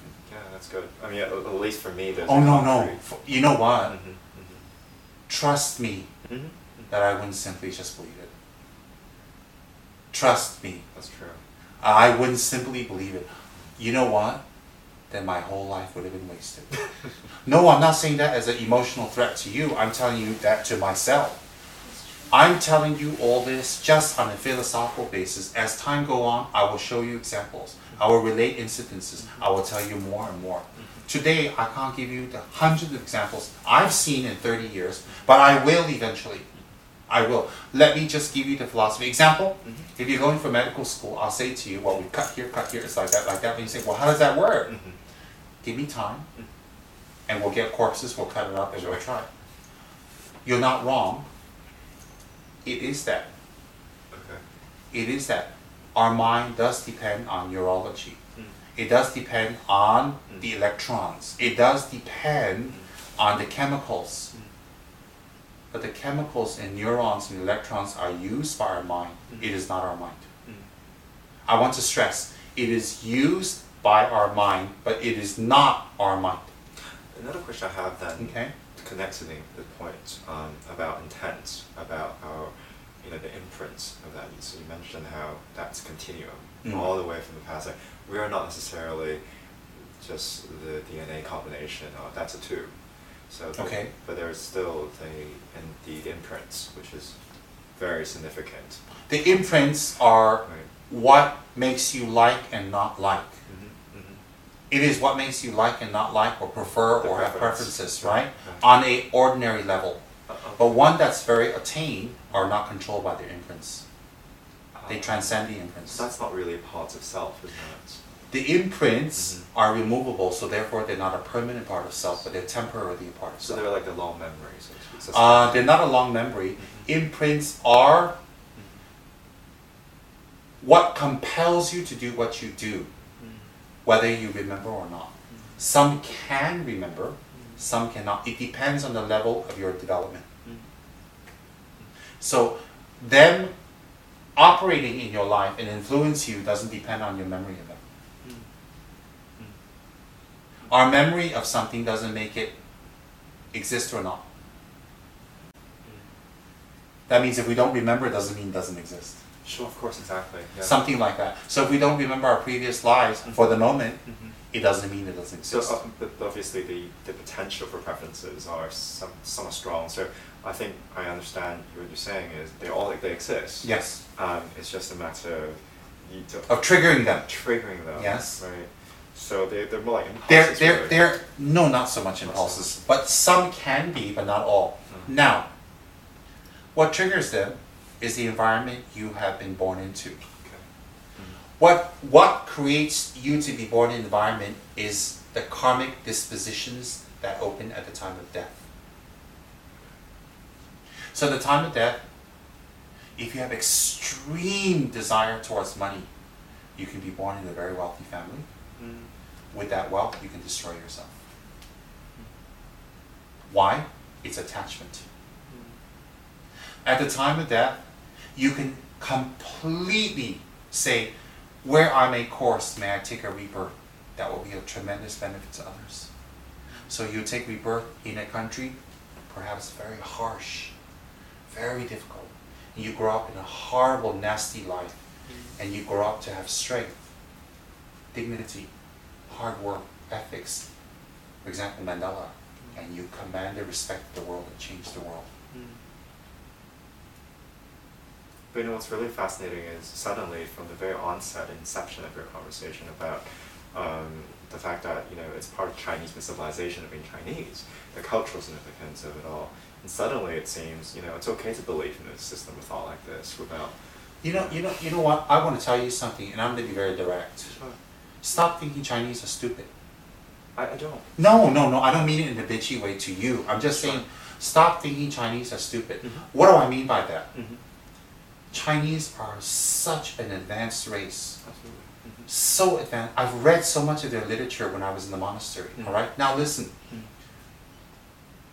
They're very pragmatic also. If it doesn't work, out. So for Chinese people to adopt a system into their culture, it must work. It must mean something. It must have some type of benefit or be out. They're very pragmatic. Though I'm afraid they're at what point is because of royals, the elite of that time, that Buddhism was considered as some sort of a class differentiation, and that's symbolic. It's like a status symbol, and so That right. I don't know, but I will say this: Buddhism wasn't the only thing that was used as a class symbol. It could be a jade cup. It could be how you walk. There was class symbols to be male and female. 7 steps behind the male, you're female. It doesn't have nothing to do with Buddhism. You see, that has nothing to do with Buddhism. That has to do with Chinese always wanting face. Fascinating. Yes, that has nothing to do with Buddhism. Some of the royals borrowed that in order to suppress people. But you know what? People suppress people with, I'm a movie star, so you should worship me.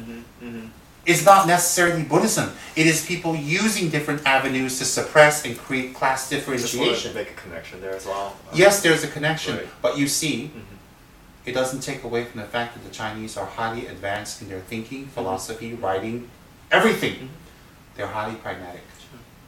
Were there people in Chinese history that abused Buddhism and hurt the lower classes? Yes. And were there Chinese that used Buddhism to better the classes? Yes. So what's your point? I think what I'm trying Buddhism is the victim here. Sure. All right? Now, believing in Buddhism is a very strong part of identifying with your past and your culture.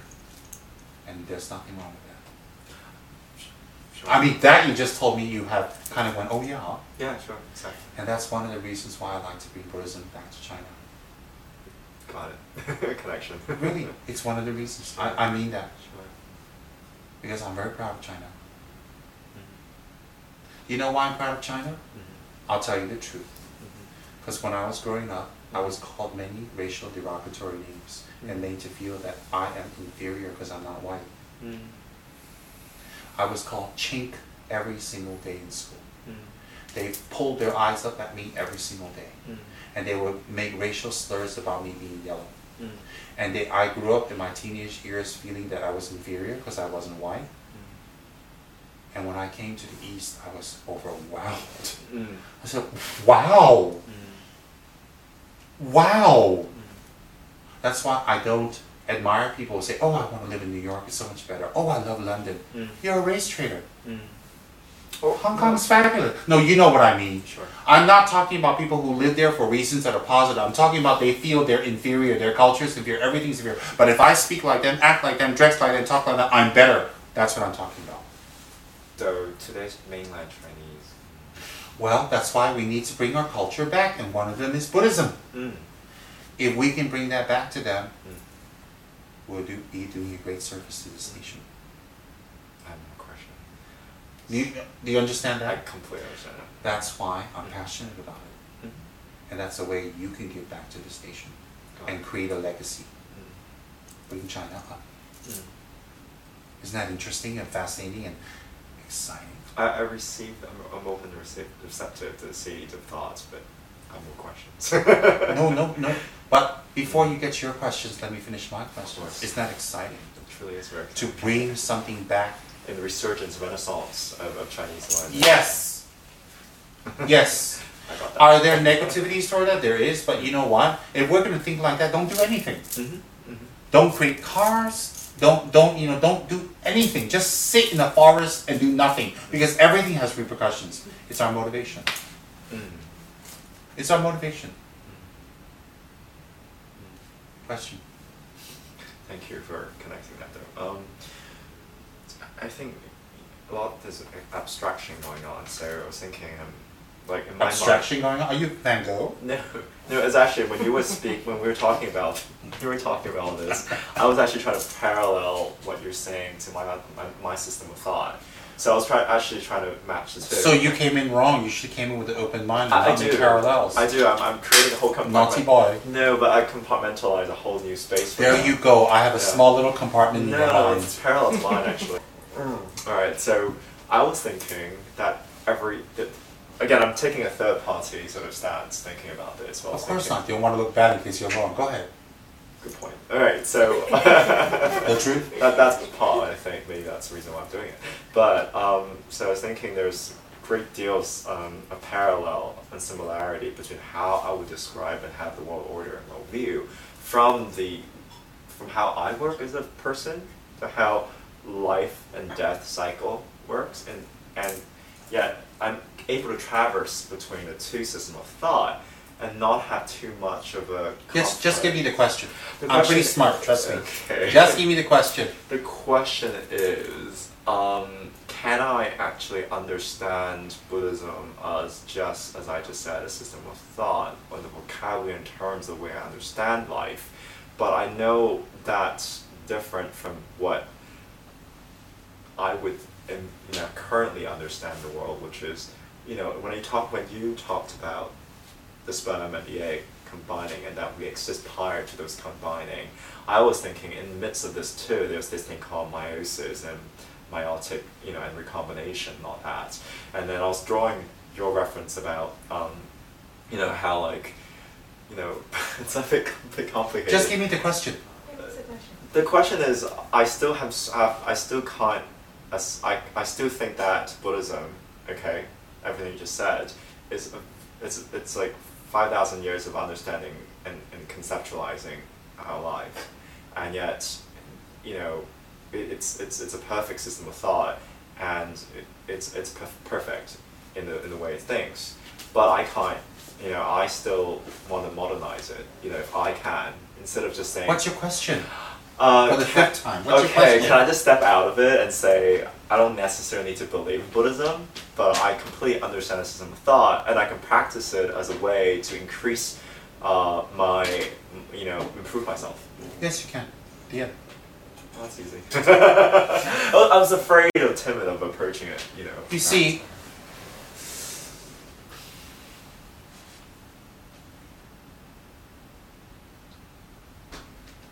however you think about Buddhism,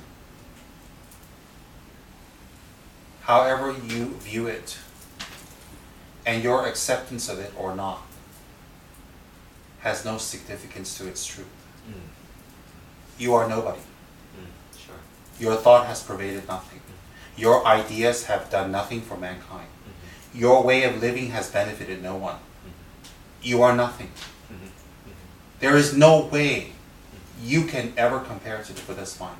Of course. That's one. So if you want to take 84,000 teachings of the Buddha and then just say it's a way of life, then you have taken something great and made it into something very materialistic. So can I respectfully? No. Thank you. I'm not offended or I feel disrespect. No, let me finish. Sure. So you just made it into something that is another way for you to please yourself. That's my life, and I don't believe in it, but I like it, and it's a way of life, and it becomes another indulgence. It becomes another method for you to feel good. It completely takes away from its original inception, which is to generate compassion. If you don't wish to worship the Buddhas or do meditations and practices, that's fine. But you have to understand, Buddhism's beginnings and teachings and philosophy and practice is not developed for you to conveniently just make it a way of life and then feel you'll get benefits. You will not get the full benefits from that because that's not the approach. But is it wrong? No. Is it bad karma? No. Will you be punished? No. Will a real Buddhist be offended? No. But if you're going to go inside a BMW and drive with just one foot, not your arm, and you don't learn any of the parts or how to move it or anything, you won't get the full benefits. But can you drive it with just one foot and nothing else and all that? Sure you can. Sure you can. So if you want to drive Buddhism with that myopic kind of narrow thinking that is not receptive to more, because you cannot learn all of Buddhism in one session and then conclude immediately after one session, why even bother going to school and get a degree? On the first lecture, you should say to your teacher, oh, I know what to do already. You're not giving yourself time, learning, patience, debate, meditation, concentration, investigation into learning it more. How can one session of 2,000, not 5,000, 2,500 years of rich Buddhist tradition, 84,000 teachings by the Buddha, be concluded in one session as just a way of life? If I was you, I wouldn't conclude either way, but investigate further and take a few years to do so. Because what I'm teaching you took me 30 years, not one session. Now, you have a huge chip on your shoulder about religion. Huge and massive. But that's not religion's fault, that's your fault. Because you've been construed with ideas that religion is negative. Religious teachers are negative. Something about it is negative. You've been construed with that idea, and I respect that.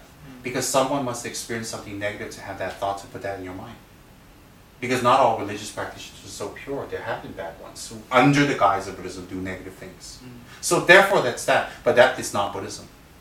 Example, if I come to Hong Kong and I have one Chinese person abuse me, how can I say China is bad or Chinese people are bad? I can't say that.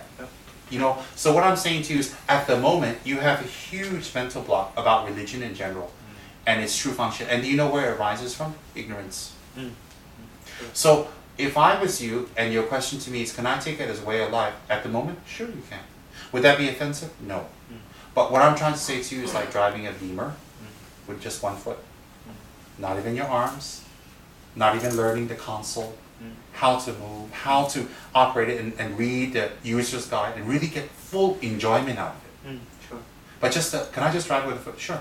But I just gave, there's 12 lessons, and I gave you half a lesson for how to operate a Beamer. So you concluded very fast. Yes, you're very intelligent. But even intelligence requires more information to digest You're and absolutely right. conclude. So if I was you, there are some things in me that unfortunately you like. But I need to tell you that's the result of Buddhist practice.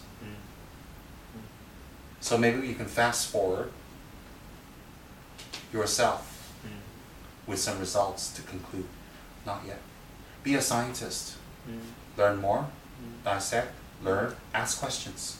We'll meet. But you know, I think it's a very heuristic response for me, actually, you know, just looking at diversity of lots of the practices around the world. And fortunately enough, I have been through some of those countries and saw a very different system of thoughts, you know, so I'm afraid that I'm taking a third level sort of thing, looking down at the plethora of these phenomena and thinking, you know, the diversity of it has to be that from an anthropological standpoint, which unfortunately instilled in me through my studies in sociology and anthropology, that these are all, you know, these are all, like, as I mentioned before, as if the true terms. as if the anthropologists are the gods and they're filled with wisdom and they should be worshipped instead of anybody else. As if that's it. As if anthropology over the last 100 years have metamorphosized and changed their thinking because they dig up more and more things, they find out everything they taught was wrong. As if the anthropologists that taught in Yale and Harvard are infallible. Please, of course they're infallible. Keep your mind open, my dear. I do. If you do, you cannot take on their view and be defensive about their view.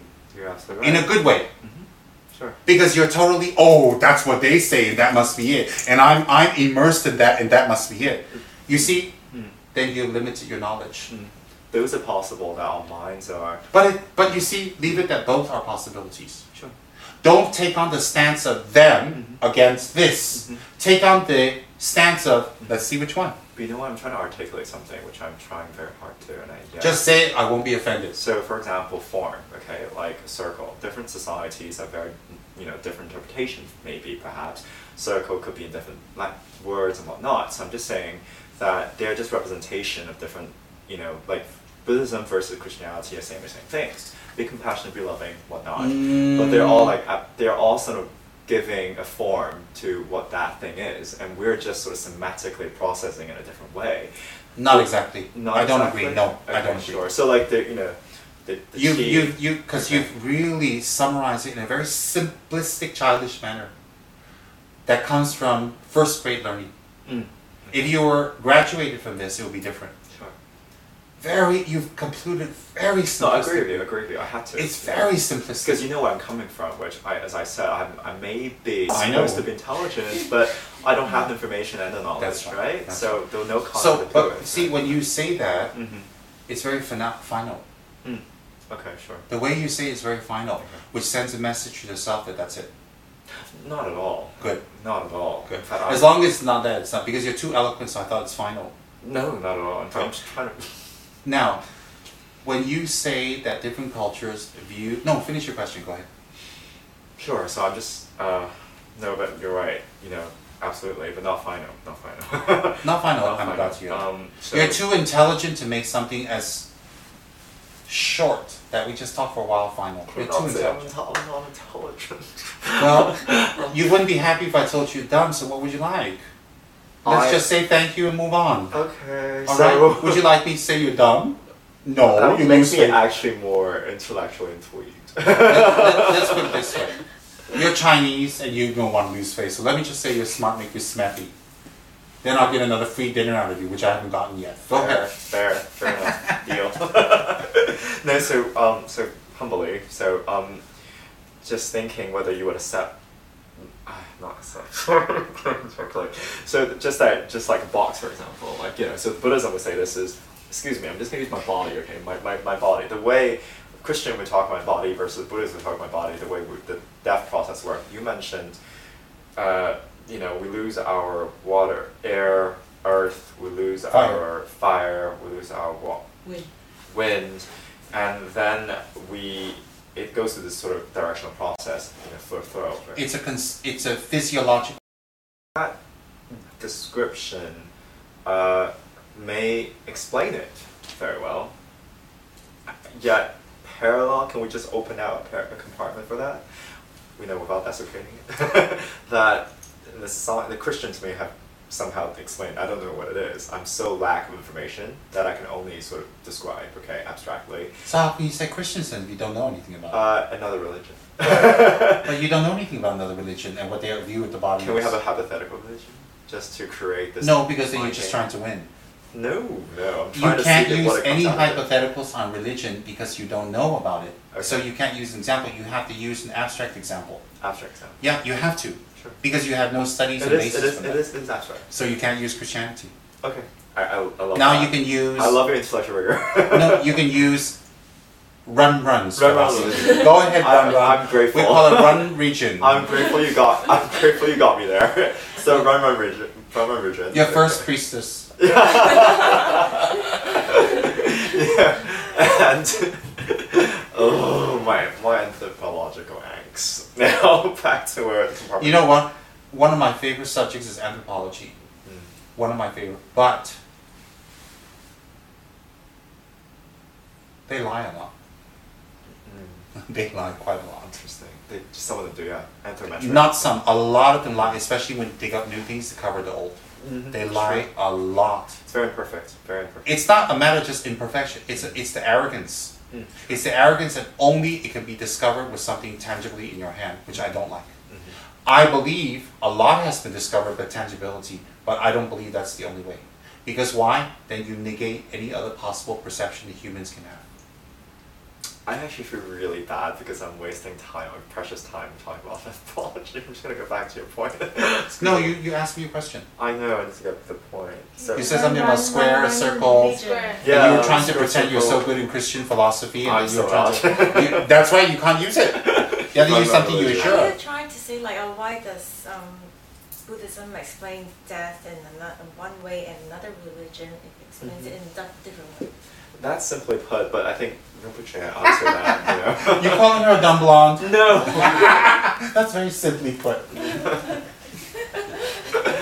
You do know So me what very is well. the- Oh, no. Run. You could never ask me something that's not been asked. I've been at this for 20 years. No, but race actually But what just I'm- said what- something exactly what I want to say. But what's your point? The point is exactly what Ray said, you know? Oh, like Is that I think okay? he's trying to say that okay, Yeah. Buddhism has existed for a long time, and there's this system that you believe that when you die, certain things happen, and some other religions existed for a long time too, and they believe that when you die, maybe you Some go to reli- heaven or hell. Okay, Exactly. some religions tell you if you speak against their religion, they kill you. What would you like me to do with that? Unfortunately, you can't judge that, can you? I can judge that. I will not kill them if they offend my religion. I can judge it because religion teaches compassion, not murder. So some religion teach me that if you don't accept my religion, I bomb you. Yeah. What would you say about that? Why would you use that as an example? You know, it's hard to say this because they come from such different ethology, right? It's not a matter of ethology. It's a matter of how this religion has served mankind. Okay. How it has resulted in mankind, and for how long it has benefited or resulted, and what's the resultant practice of the religion. Because Buddhism is universal, but at the same time, it feels as if that... The greatest scientist in the world, Albert Einstein, said, the most logical religion is Buddhism. The religion of the future is Buddhism. Man will have to evolve towards that because Buddhism is all accepting, is all encompassing, non-violent, and at the same time realistic. Then does it encompass Christianity as well? It encompasses everyone, including Christians, unless you're a fanatical Christian that says your statues need to be burned, your temples need to be blown up and destroyed, and we are the only way. How does Buddhists explain Christianity then? How does Buddhists? Explain of the existence of Christianity. What do you mean explain? What is there to explain? How does How does Buddhism explain Chinese culture? I mean, how does Buddhism explain French cuisine? I mean, why does that have to the different explain? constructs though, right? I mean, Do they accept you? how do they even in some way understand Christianity in its own terms? The other religion, the other existing, system of thoughts. Because you mentioned, it encompasses them, that that as long I as didn't say it encompasses Christianity. Right. I said it encompasses universal thought, which is beyond Christianity. I told you earlier also, what the Buddha taught is not saying that he has the copyright. He's telling you what he has perceived in his enlightenment as existent.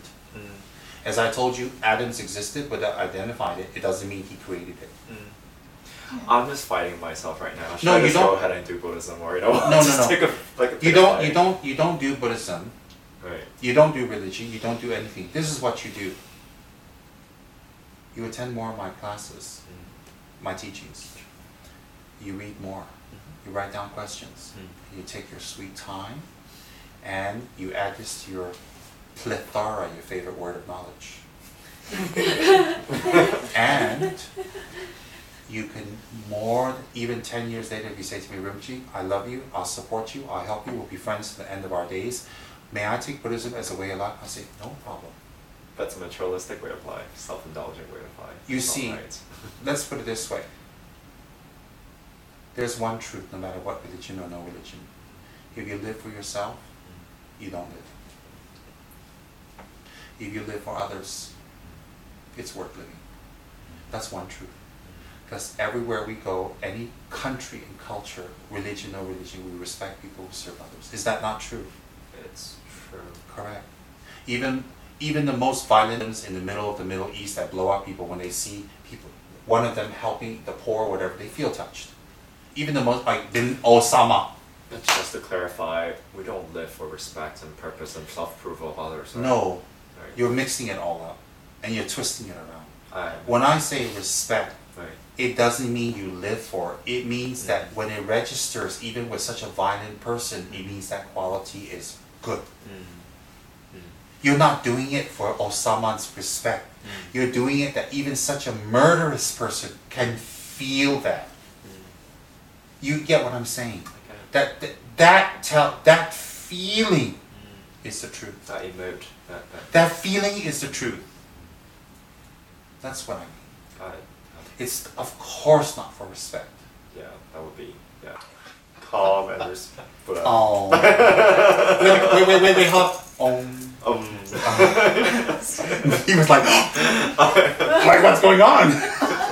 Typhoon in the building. I have a My name is Tem Typhoon Rinpoche. I forgot to tell you. TTR. You have been torturing people for years, and I am your purification. Thank you. Yes, dear.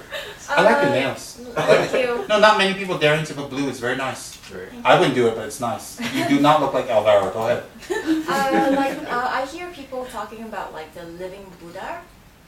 Is like the Buddha really reincarnated into somebody, a human being? Oh, you are Malaysian. Okay, now,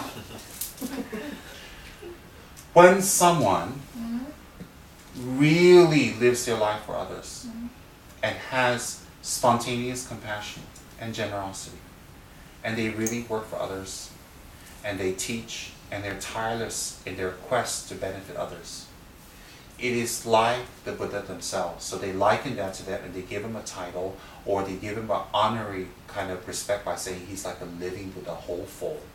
It doesn't mean that they're the living Buddha. Oh. It's just a title. Oh. Okay?